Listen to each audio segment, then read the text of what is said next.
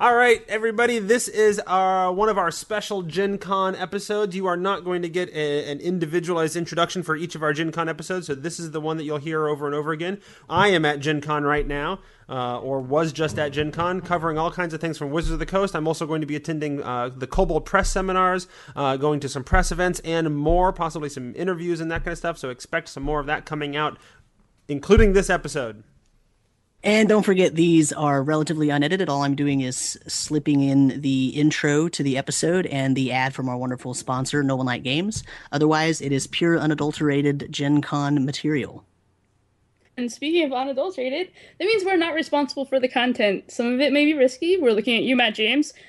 We'll try to outline that in the show notes, so pay attention.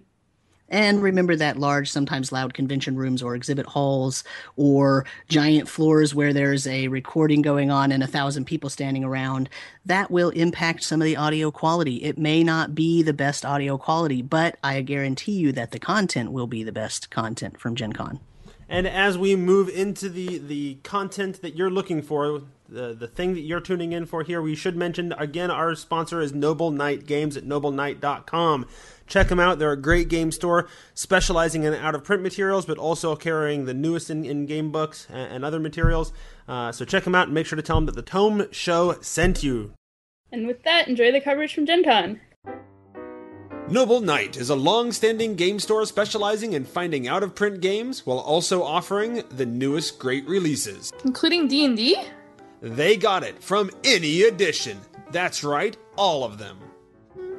What if I want a board game, card game, minis, or dice? Noble Knight has it all, and at a discounted price. In fact, Noble Knight has over 30,000 unique items on stock.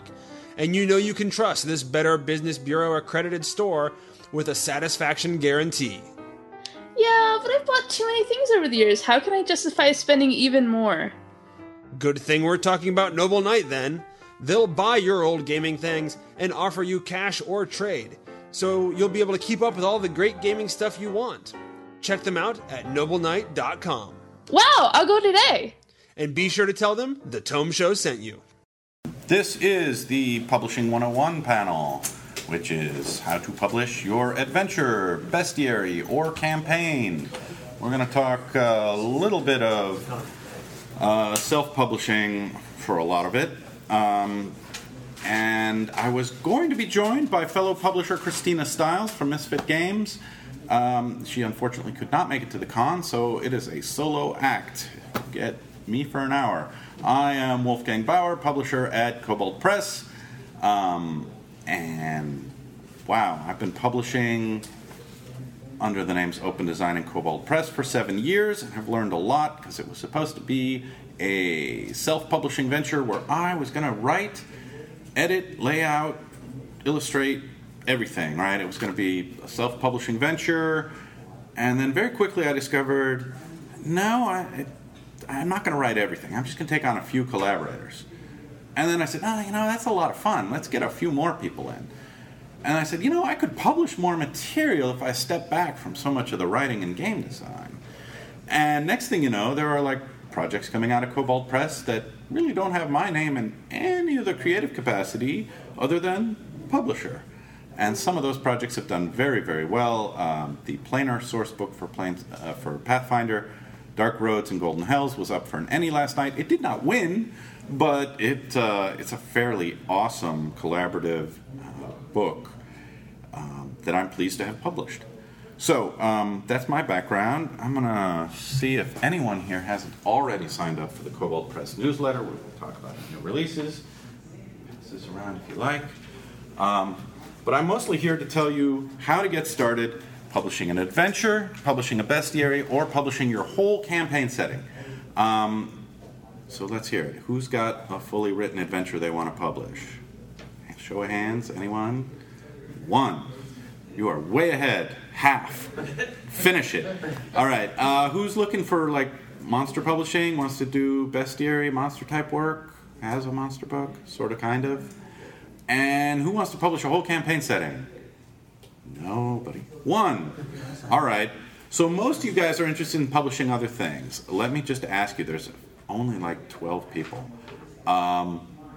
what do you want to publish if it's not an adventure and it's not a bestiary and it's not a campaign setting? New classes and items and sorts of things? PDFs?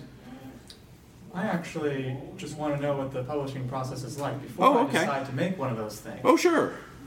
I can describe that, yes. I've been living that for a while. Anyone else got a particular angle? With this guy, I don't have anything flushed out, but I'd love to hear about it. All right, how it works and how it happens. Yeah. Okay, over I here? was thinking also any legal things you have to go through. Oh, yeah. All right. Nose dive in. Yeah, I'll tell you about year one of Kobold Press, right? Because there were a lot of basics that people were good enough to tell me about. The industry is fairly small. People are happy to share some, advice about how to get started. One of the pieces of advice I got early on was, don't do it. You're a good writer. We like publishing your work. Don't go self-publishing. It's a time sink. That turned out to be true and good advice, but I'm still glad I took the plunge.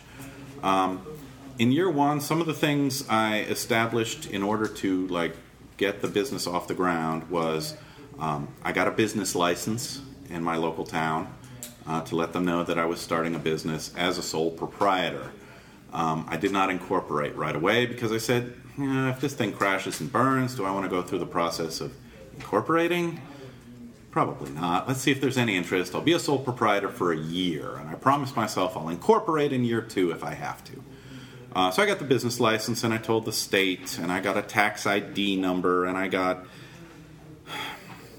whatever state you live in, your Department of Revenue and your Department of Licensing or whoever handles corporate bodies and business bodies in your state will be happy to show you a website with the requirements. It will change your taxes slightly, but given the income of most small publishers, a sole proprietorship is a perfectly valid way to go. The other thing I did was I said, okay, I am separating the money. I am putting this money in my business account over here. And I took my most recent freelancing check, which was actually quite a nice check. I said, this is my seed capital. I'm putting it over here. And if it all goes away and money doesn't come back to me, then I have pissed away, 4 months of work on a freelancing project. That money is gone, and I will know, gosh, it's really hard to publish. And, no, it's easy to publish. It's hard to make money, right? So a number of people told me, don't spend too much. And I was like, but I want a beautiful cover, and I want to go in print, and I want to have this, and I want to have that. People said, yeah, everybody wants that. You can't afford it yet, right? So I ratcheted my expectations down to, okay, I'll probably just do a PDF thing. We'll see how that goes. The very first project I did was actually a crowd-funded project. And I don't know if this is the way to go or not. It comes with pros and cons, and Kickstarter is everyone's definition of crowdfunding now, but at the time it didn't exist 7 years ago. So I did it the hard way. I put up a tip jar. God, this is how long ago this was. I put up a tip jar on my LiveJournal, which was my public face to the community at the time. LiveJournal. I went back there a few weeks ago and posted something to see if anybody was listening, and I got a dozen replies, right? It's oh, you're back. I'm I'm mostly living in other social media now, but it's kind of a fun old home week. All right, this is cool. Whatever venue you have, if you have a blog or a Facebook or a Twitter account, you need some way to reach people and to tell them that you're launching a business. Mine happened to be LiveJournal and this tip jar, and I said, I'm putting up a tip jar late at night, and when I come back in the morning, if there's no money in it, I'm going to be a very sad person, and you are not my friends. And I was horrible. My marketing skills were underdeveloped. But I said, I'm a writer, and throw some money in the jar, and hey, I'll write something. I will publish it.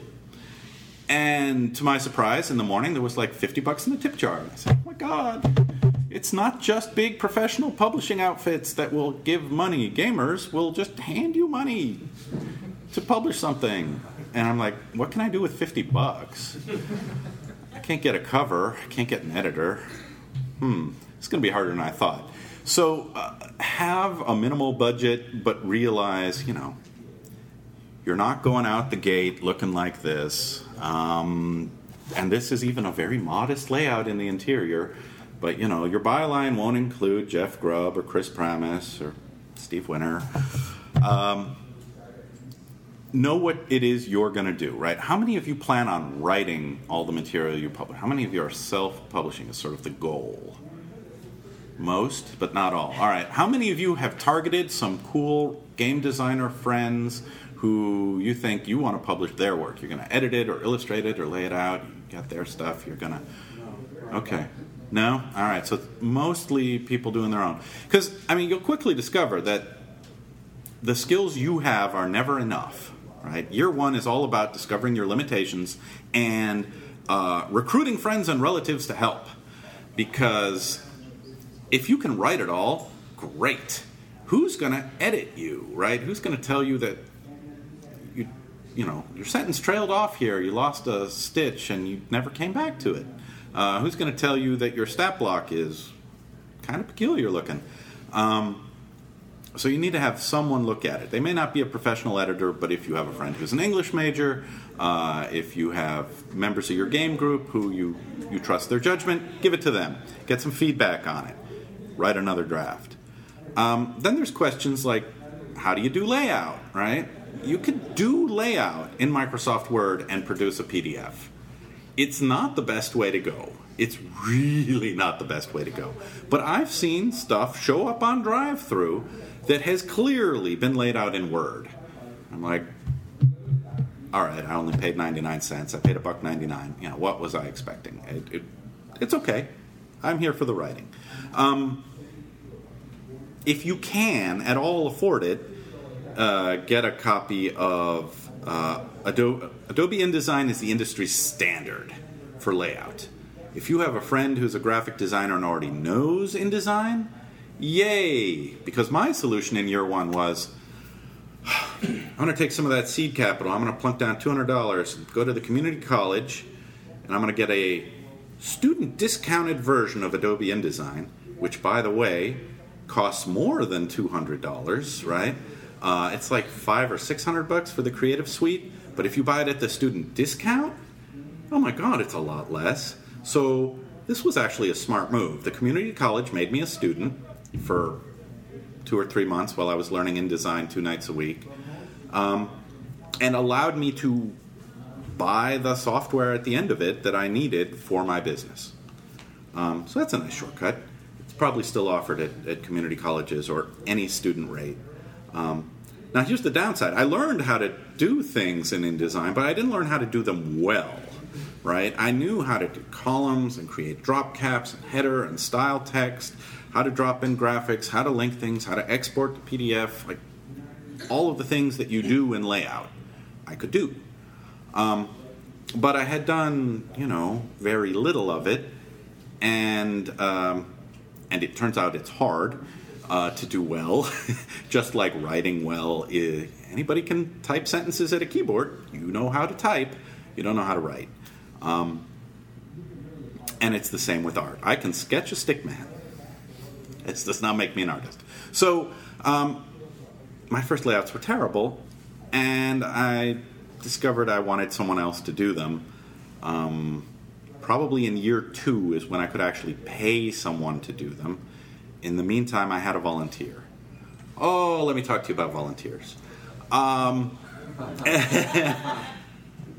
Your friends and family will want to support your venture, right?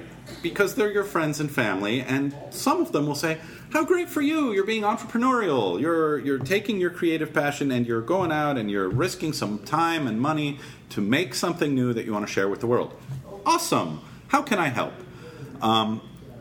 And the answer may be, you can read my manuscript, or it may be, you can help me with the layout, or, hey, you can kind of draw, or help me with this logo, please. Something's so wrong with it. And you'll get a lot of advice, and you'll get a smaller number of people who are willing to, read the whole manuscript for errors and proofing, or do some other aspect of the publishing. They may do promotional work for you, right? They may say, hey, I'm willing to talk it up because I'm really a big shot, or I'm a middle-sized fish on RPG.net, and I will talk it up. And it's always better to have other people talk about your projects.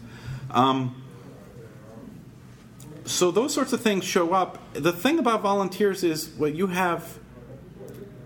It's really hard to fire your friends and family, first of all, right? You can say, gosh, Mom, thanks for reading that. I won't ask again. You can say, gee, honey, thanks for proofing my manuscript, but, I actually don't ask my wife to read my text because she comes back with a lot of red marks over it, and I'm like, yeah, honey, I love you, but... You're just pointing out, all my imperfections here in this man. I was going to catch that in the next draft, I swear. And I just sort of go like, yeah, you're right, honey. And I spend a lot of time saying you're right, honey. And it's like, I don't need one more. My freelancing world is separate from my marriage, right? It's like, she knows when the money comes in, we spend it, and that's good. But there are different couples who have different, creative partnership stuff. Pick your favorite. There's novelists who work together in partnership. There are friends who have written great things together. But not every partnership works, and just because somebody is close to you doesn't mean that works as a writing and publishing relationship. So say thank you to the friends who you feel you're working with well. But my advice would be, as soon as possible, transition to paying semi-professionals, right? For two reasons. One, they're less likely to sort of BS you because they like you, right? If your editor is someone in another state who you met on a chat board who has a resume, and she says, yeah, your through line stinks, your tagline is kind of dull, your back cover text, wow, what a mess, let me fix that for you. You won't take it as personally as if your best friend Tom says the same thing. It'll be a professional relationship. And, part two, you're paying them money. They are providing services to you. You can hold them more accountable. If your best friend Tom says, yeah, but, I took my family camping that weekend, and I know it was your deadline, but, come on, we're buds. Give me a couple more days. I'll get it to you. And it turns out Tom can't meet a deadline, or, he's just a slow reader, or whatever. It's awkward. So please, go pro, start paying people at least something for their time as soon as you can as a publisher. Because you want the best quality work you can get. You are writing the best quality work you can deliver. And when it comes time to actually release it to the public, right, the more professionals you're working with, the more likely it is that people are going to say, hey, that turned out really well. The reviewers are going to like it, the fans are going to like it, and they're going to tell their friends. If it's more of a fanzine effort, and publishing a fanzine is a lot of fun, but people will hold you to a lower standard, right? Wayfinder is a great fanzine for the Pathfinder RPG. It's the best fanzine for the Pathfinder RPG. There are still things about it that make me crazy, and I would not want to, pay lots of money to a fanzine for a subscription because I'm holding it to a lower standard. If you're really doing this to earn money and do this over a long time and build a reputation in the field, yeah, you want to work with professionals. So those are some of the lessons from year one for me, and I feel like I've been talking for quite a while again. What questions has some of that raised for you? And what other issues can I tell you about? I've told you about layout. I haven't told you about marketing or art, both of which are crucial. Question in the back. Where's the place to look for those semi-professionals? Good question.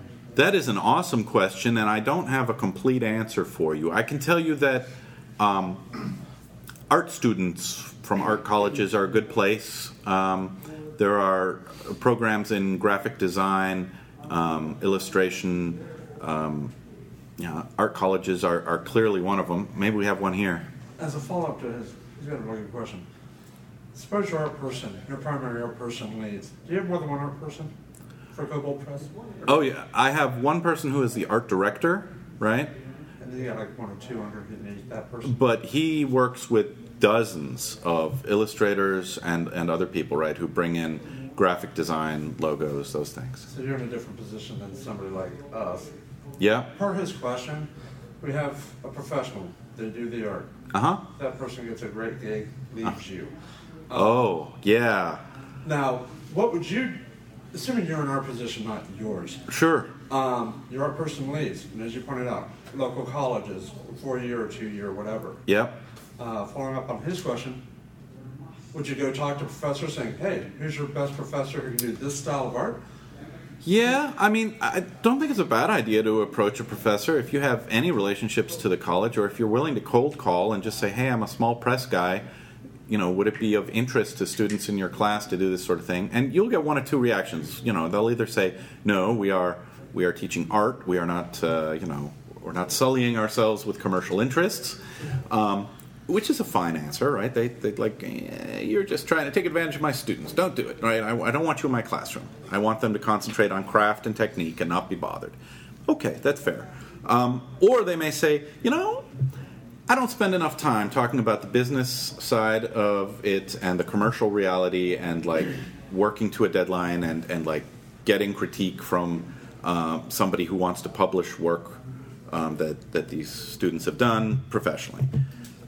So they may come back and say, yeah, why don't you come in and like, address the class one day as a guest talker and say, here's the assignment, and see if any of them bite, right? I mean, they may bite. I have not approached professors. I have generally gone out and looked at sites like DeviantArt, which is just full of people who are students and professionals and talented amateurs who just want to share their work. You can spend days digging through their galleries looking for something that appeals to your taste.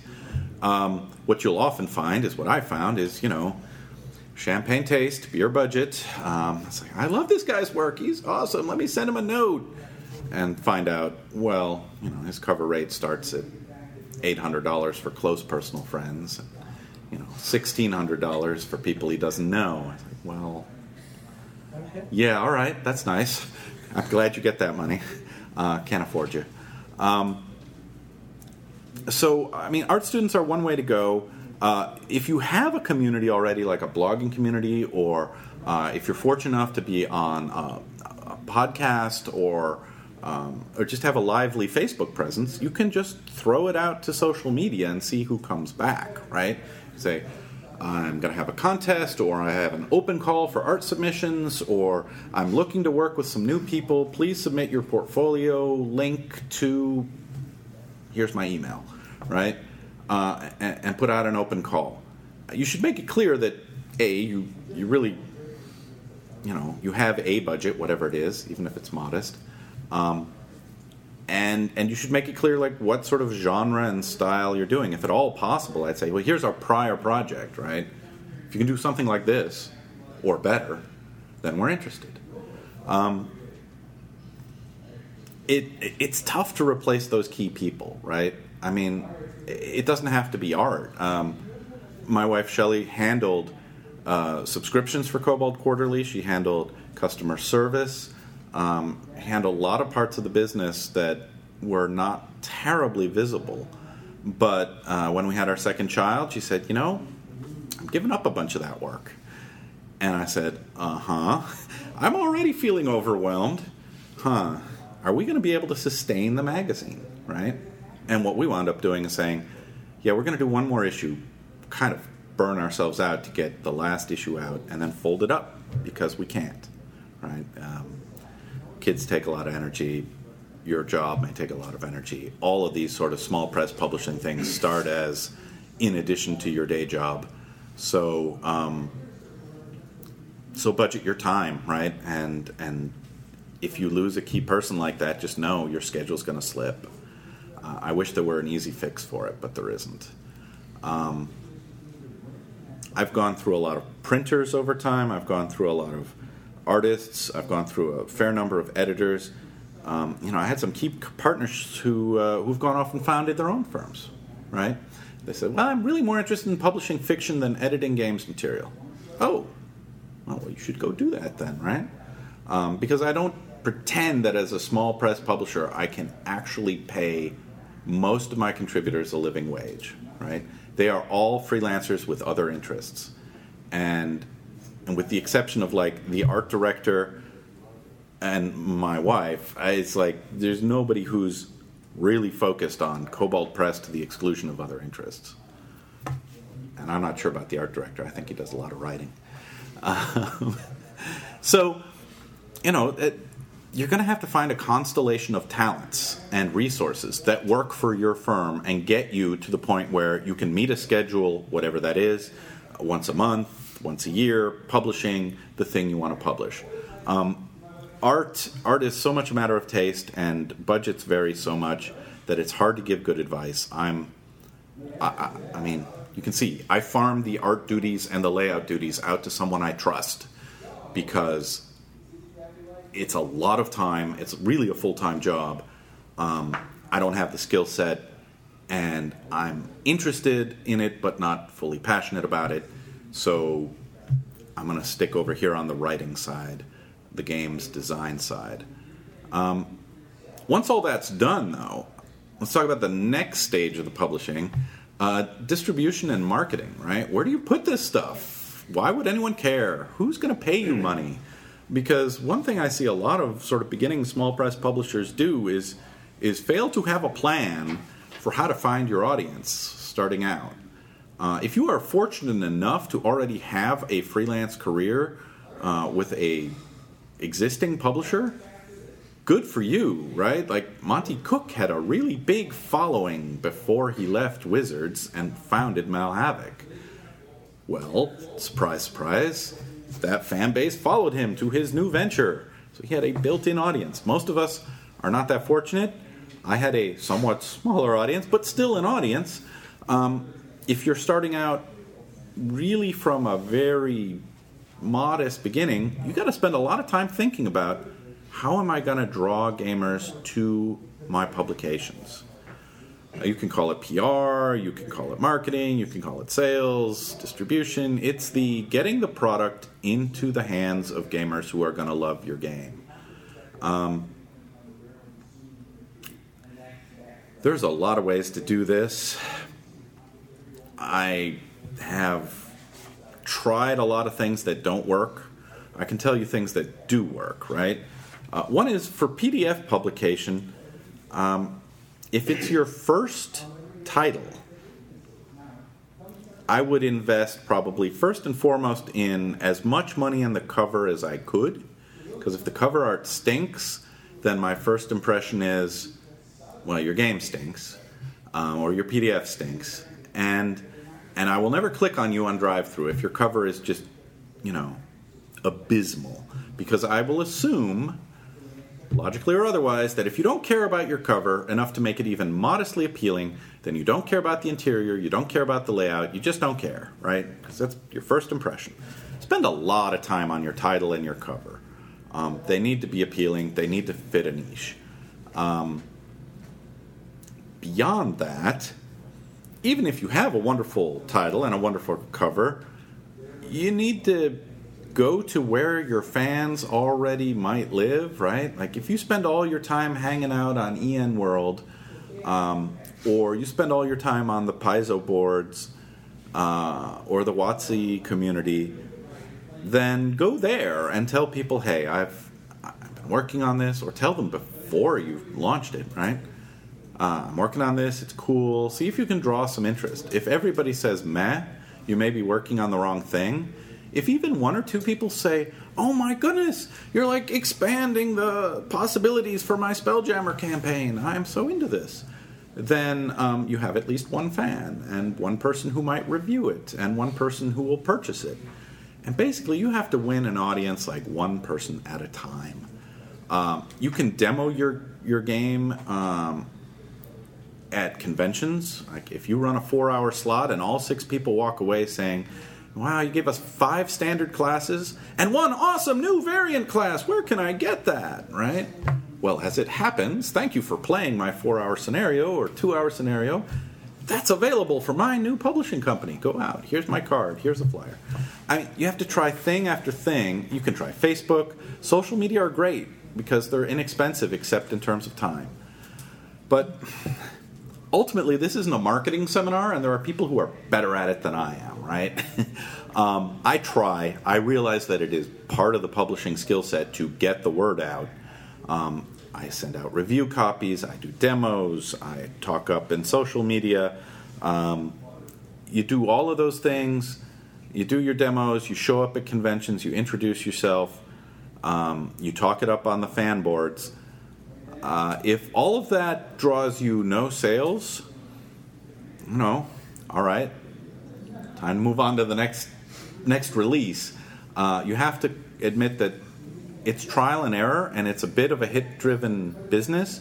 For every, 10 products we release in a year at Cobalt Press, I'm going to say total ballpark. One is like a hit, right? It's undoubted, wow, that went super well. Everybody loved that thing. 4 are, well, that went okay, yeah. A lot of people bought that. The reviewers were good. People are playing it. They're talking about it. Yeah, we did what we wanted there, right? That it wasn't like over the top crazy, but we made some money on that. We're not broke, yay. And it'll probably keep selling for a while. Good. 5 of them will be like, well, I guess we broke even. Or we didn't lose too much money on that. Or it wasn't a complete waste of time. One reviewer loved it. They'll disappoint. And it may be that your expectations were, we're going to sell thousands of copies. Well, no, you're not. Not in the role-playing field. But it may just be, someone else did something. Oh, the Super Genius Games guys released something just like that. Just like your product. Only better. 2 weeks earlier. Well, I'd already put in 6 months of work on the thing by then. Or 6 weeks of work. Or however long.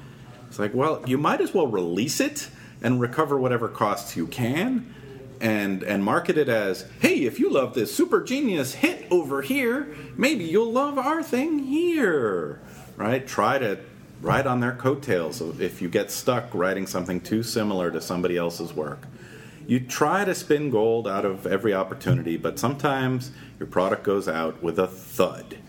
And that's the nature of the business, right? If you spend too much time getting neurotic about it and saying, why was it such a failure? Oh my God, we got to ask the fans, what are we doing wrong? This was so wrong. It was wrong. It was me. It was you. No, it was you. Right? You can't spend your time arguing with your coworkers about why it failed or hiding the sales numbers. How'd that do, boss? Oh, it did fine. Good fine or bad fine? No, it didn't do well. It was okay. Let's do better next time. Just be honest about it. Because you're going to have failures, just like any field. Which brings me to my next point, which is, wow, you better have more than one product in the pipeline, because if you have one thing that you are super, super excited about, and hey, I've got at least one, what's my next thing? Well, if you're not working on thing 2 well before thing 1 goes out, then it's hard to follow up your successes, right? Because your one big hit has gone out and everyone's hot on you and they're saying, yeah, that thing was great, and they're telling their friends. And what you want to do is, like, within the next 30 days to 60 days, before any golden glow has evaporated, you want your next thing to show up and say, hey, everybody, remember thing A? Thing A was so awesome. You all loved it. We love you too. Here's thing B. And it takes time, especially when you're working evenings and weekends on limited budgets, limited resources with tools you may not understand, and you're doing it for the first time, and you're not confident in your abilities. It takes a heck of a lot longer than you think, right, to make the follow-up. So my advice to you would be, don't think in terms of your first release.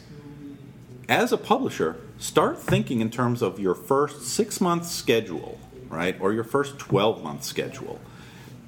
And before you release anything, have a couple things in the can. If you are in the fortunate position of, like, luxury of time, maybe have 2 things ready to go before the first thing goes out the door. Because one of the secrets to, like, the Super Genius publishing strategy, Super Genius Games has released a PDF every week for a year and a half, 2 years, 3 years. I'm not sure how long it's been now. But you can count on that publisher. They will have a new release every single week. And they are small, right? Some of them are like 2, 3, 8-page, very simple, not a lot of interior illustration. But they have it down, and there's going to be something, even if it's very small. And some of their releases are much meatier. But every week there's something, so they build momentum. With Cobalt Press, I have to admit, I come from the magazine world. The cadence of publishing that I was brought into the business with was a monthly publication of Dragon and a bi-monthly publication of Dungeon. And this probably has something to do with the fact that I just can't make a weekly schedule work for me. Or if I want to look in another direction, I can say, I have 2 small children, and I can't make a weekly publication schedule work for me. But you need to figure out the pace that works for your company and the people you're working with, right? And you should strive to be in front of people's eyes at least once a month if you can. And if you're going PDF only, the more frequent, the better. If your strategy is different, right? If your strategy is, I'm doing a Kickstarter for a print book, or I'm doing, 1 release a quarter at high quality for a specialized audience, and really I just want to build it slowly over time. That's fine. But know what your rhythm and schedule of publication is before the first one goes out. Because the last thing you want is to say, wow, the first one went well, now what? I don't even know what to tell the people who are saying, hey, good job, new publisher. What's next? When's it coming? Because people will ask. And you want to set expectations for your fan base. The more you communicate with them, the better they're going to be about having a reasonable degree of entitlement. Because if you do produce stuff over years on a weekly basis, some people come to expect that, right? And if you produce stuff on a quarterly basis, people will say, oh yeah, that's fine. I'm not in a rush. The last one was good. Take your time. Make the next one good. As long as you're hitting that high quality bar, I'm willing to wait 90 days and then I will show up. And they will. Some people will just seasonally show up. Hey, where is it? But if you don't tell them in advance that we're a weekly publisher or we're a twice yearly publisher, they don't know what to think. You brought up the difference between PDFs online and print. Could you go a little Sure. bit more detail, the difference both in the how much content is generally expected in those two, and also whether you should start with one or the other? This depends. If you have a big pile of seed capital, print will get you more attention early on, right? People will say, you are willing to burn a lot of money on a risky venture. PDF has costs. Oh my goodness, it has costs. They aren't manufacturing costs, they are labor costs, right? So does print. The distinction is, do you have experience with print, right? Doing print layout is different than PDF layout. It's more demanding. The controls are tighter. You have to go through extra proofing cycles. Even if you're working with a print-on-demand company, such as Lulu is the gentlest and friendliest of them, with the most supportive tools for somebody who doesn't have a background in print production. Lightning Source is by far the least expensive per printed book, right? But they don't do a lot of hand-holding. You got to show up with your own ISBNs. You got to understand their file formats, template requirements, layout requirements.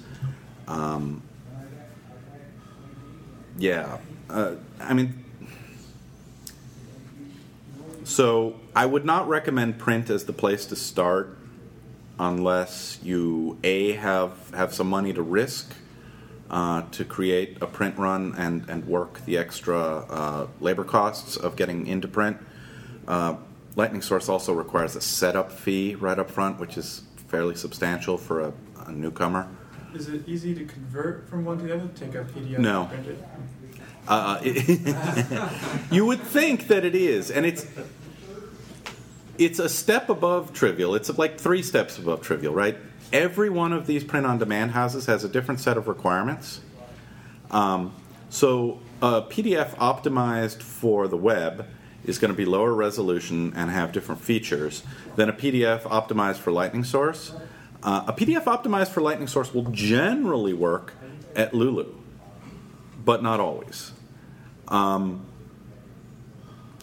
so what you quickly wind up in is these print-on-demand houses all have... You're going to have to proof with every one of those channels you go into. And there are others out there as well. There's others. But once you've got the PDF, it's not like twice as much work to get the print version ready. It's like a few additional hours of work for a small book. If it's a 300-page full-color volume and you're resetting the type to meet some, gutter requirement, they say, well, your gutters are only 0.6 inches and we require a 0.7-inch gutter or we won't print it. Well, great. You're just laying out your whole book again. So there are a lot of traps, and the sort of naive assumption I went into was, if I've created the PDF then I should be able to port it instantly to any printer, and they'll print it for me. That's what they do. They're printers. Print it for me. And no, they have requirements, right? Especially digital printers, because their machinery only has certain tolerances. Some won't do bleed at all, or they used to not do bleed at all. Now that's more common. Some won't do color well, some won't do certain typefaces, or things will drop out. Yeah. Print is it's just a higher risk publication, right? You're venturing more money and more time. There's more headaches, more proofing cycles, more things can go wrong. The less experienced you are as a publisher, the more I would warn you against going to print first. At the same time, if you're working with somebody whose background is in print production, yay, he used to run a press, he knows all this stuff, then, wow, you are in great shape, because they will already have mastered all that skill set and those requirements and standards, and they will steer you around the hurdles, and they'll say, oh yeah, Lightning wants it this way. No problem. And this is why I said work with professionals, right? Your friend may know how to export a PDF and how to read the requirements page at Lightning, and they think they understand everything, but then they made a mistake, right? So this is why I'd caution people, PDF is a much less expensive way to get out there. Distribution is much easier, and you won't have manufacturing, shipping, and warehousing costs. Warehousing costs, by the way, in the state of Texas also come with taxes. So, because Texas loves to tax warehouse stock. I don't know why, but these are the sorts of things you begin to discover as a publisher, right? It's like, I had no idea that fee even existed. I worked with a major distributor once who charged me fees for their shipping my print books between their first warehouse and their second warehouse. I'm like, how is that any of my business? You're shuffling my stock around. Why are you charging me? It's just, you agreed to it in this 20-page contract. I did? It's insane. I thought I read the whole thing. It's like, no, it's called a restocking fee, and we're the only one who charges this, but tough luck. So traps everywhere. You'll discover your own. PDF has less traps, but not no traps. Let me tell you the big risk with PDF. Everyone thinks PDFs are free. They're, you just put them up on a website and people will show up and buy them. And you've just had to pay the labor cost of the art and the writing and the layout and the promotional work you've done. And, you've just done all the work, but now the actual manufacturing thing is free.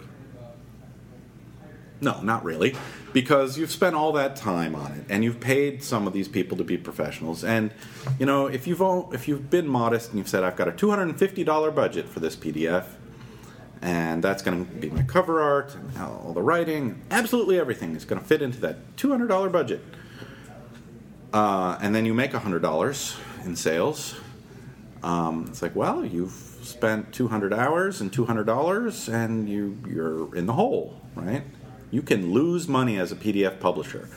And every time I say this, I get a couple of people who look at me like, how's that possible? Well, because labor is a cost, right? And art is a cost. And all of these things, playtest time is a cost. If you are not in this to make money, then it doesn't matter to you. You have gotten your book out there. A few people have purchased it and been enthusiastic about it. And as long as you are willing to throw more money and more time into the pit of, well, I'm making less than I am spending, then you are a successful publisher right until the day that the IRS says, yeah, you've been doing this for 3 years and you've never turned a profit. That's a hobby. All of your deductions are disallowed. Those are not business expenses. Those are hobby expenses, and we expect full taxes and interest and penalties on this so-called work of yours. So, PDFs can get you in trouble. You can do bad things in a business sense, even if you're, trying to play it really safe. If you can go back to the IRS and say, yeah, but my latest project in year 4 finally made money, and, fight it in an audit.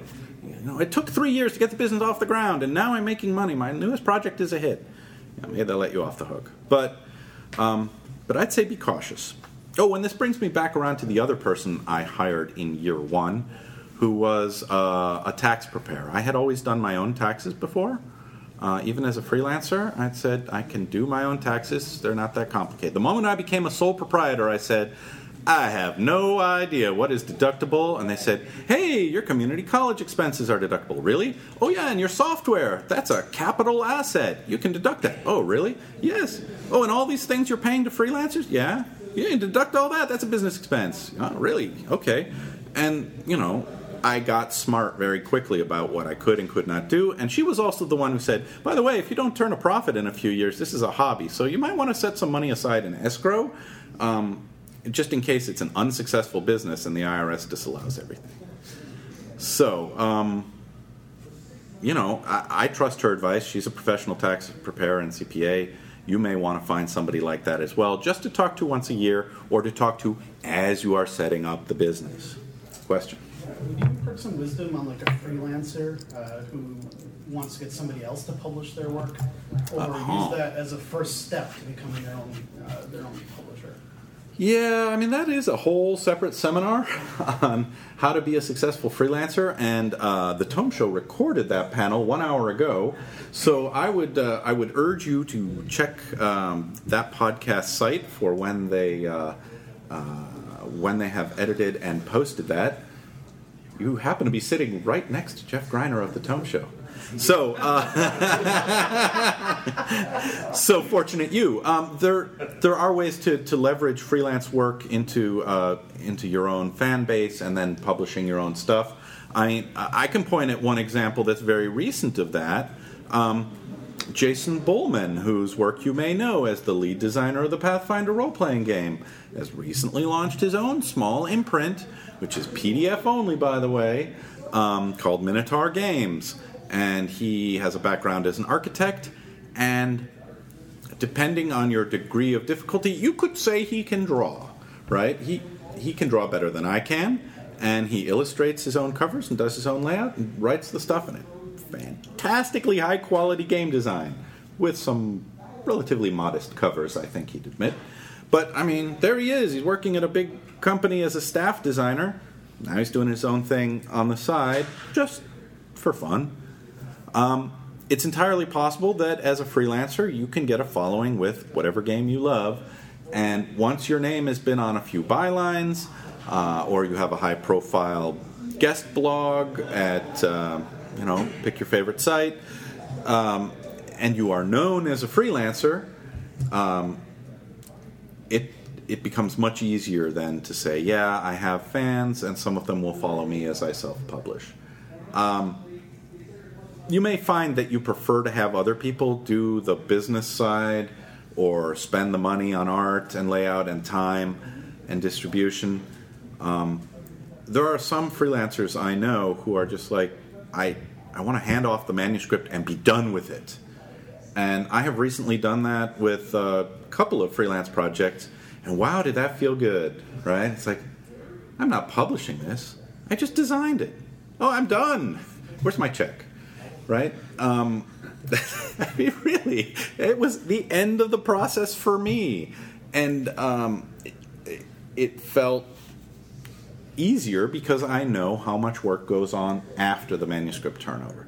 I don't think there's a better way. It's just two different ways to approach a creative career. You may try freelancing and find you don't have enough hustle and drive and aren't making the right connections, or people just keep saying no. Or you may find that you love the publishing side and getting into the weeds and really controlling what is published, right? This is what the indie press is all about, right? Someone like Vincent Baker of many famous indie titles is, releasing exactly the book he wants to release because it's all him and his wife. But, he's got creative partners, 2 or 3, but it's a small outfit. There are big rewards for publishing. The biggest one, I've been talking about all the pitfalls, all the work, all the things that can go horribly wrong and you will make mistakes and you will regret certain choices and you'll say, oh my God, why did I spend that money? And yet at the end of the day, let me say what's wonderful about it. If you are a publisher, and whether you are publishing your own work or whether you are taking the decisions about this is the title I want to do, these are the freelancers I want to work on it, this is the partnership I'm putting together to release this new game or new PDF or anything, you have creative control. Even if it's not your writing, I'm very proud of projects I've put together where it's like, I talked to these freelancers, I said, give me an outline, let's work with that. At every stage of the process, you can feel that your hand was on the work, that you have contributed to its success, and that probably without you, those freelancers would have worked on something else. That's pretty satisfying to say 6 months from now, we're doing the big book of Knowles because I've always loved Knowles, and I believe that there are others like me who love Knowles. And if you're right, holy cats, you've got a small community, right? The Knoll fandom shows up and they say, Hyena Power, where's part 2? And when's the adventure coming? I love these traits and feats, but you really need to get into racial spells and alternate traits. And, they'll give you ideas for the follow-on. And you can say to yourself, well, that was my dumb idea, and it turned out it wasn't a dumb idea. A lot of other people love the same thing I do. And having manuscripts come in or art come in that you've commissioned, it's like, well, I promised this guy a lot of money for their work. Oh, I'm taking my big first risk with I'm leveling up as a publisher. I'm commissioning art from someone whose stuff I've seen and admired for years. I'm cutting a big check. And the art comes in and it's awesome. It's like, worth every penny. I know everyone's going to love this thing. That feels great, right? You're taking risks and you're making decisions about big creative works. And that pays off, right? People will come to you at conventions and say, hey, I liked your latest release. And people will piss on you on message boards and say, hey, it's so wrong. Double period at the end of a sentence. And that sounds horrible, right? Because you will get all that. No, the good part is your fans will leap to your defense. And they'll say, oh, come on, man. That book was awesome. Did you not read the feats? Double period. Yeah. The editor didn't catch it. Get a grip, buddy. This was a great supplement, right? It's like, they came to my defense. I didn't have to go out there and apologize for the double period and say, well, it's not really the editor's fault. That was introduced during layout. I'm so sorry. We'll fix it immediately. You'll learn to apologize as a publisher for things that really aren't your fault. Like being in a relationship. Yeah, whatever it is, right? It is like being in a relationship with your customers, your fans, and your freelancers, right? So you're managing relationships to create something cool and new. And if you enjoy that, and if you have a little bit of people skills, and if you're a really dedicated gamer, it's deeply satisfying to say, here's the adventure that my company has published, and somebody writes a review. It's your first review, and they like it. Or, you just put out a little PDF of 6 monsters, and some reviewer who you've been reading their reviews of other stuff says, hey, that was pretty good. We're looking forward to the next review for the next product from this new company. It's all wonderful, right? That is manna from heaven. You will get compliments, you will get complaints, you'll probably get more complaints. My advice to you as publishers is focus on the compliments and what you're doing well, and take the complaints as opportunities to do better next time, because you can't go back and fix everything for your entire back catalog. The longer you've been in the business, the more it will roll off your back when somebody says, you know that book from 5 years ago? Yeah, there was a double period in chapter 3. It's like, no, thank you for letting me know. Thank you very much. Moving on, right? I've got a new project coming. Let me tell you about that. And that's sort of the publishing biz in a nutshell. I am way out of time and could probably talk for another hour. But thank you for your indulgence and your excellent questions. I look forward to hearing your company names and inviting you onto this panel next year. Thank you.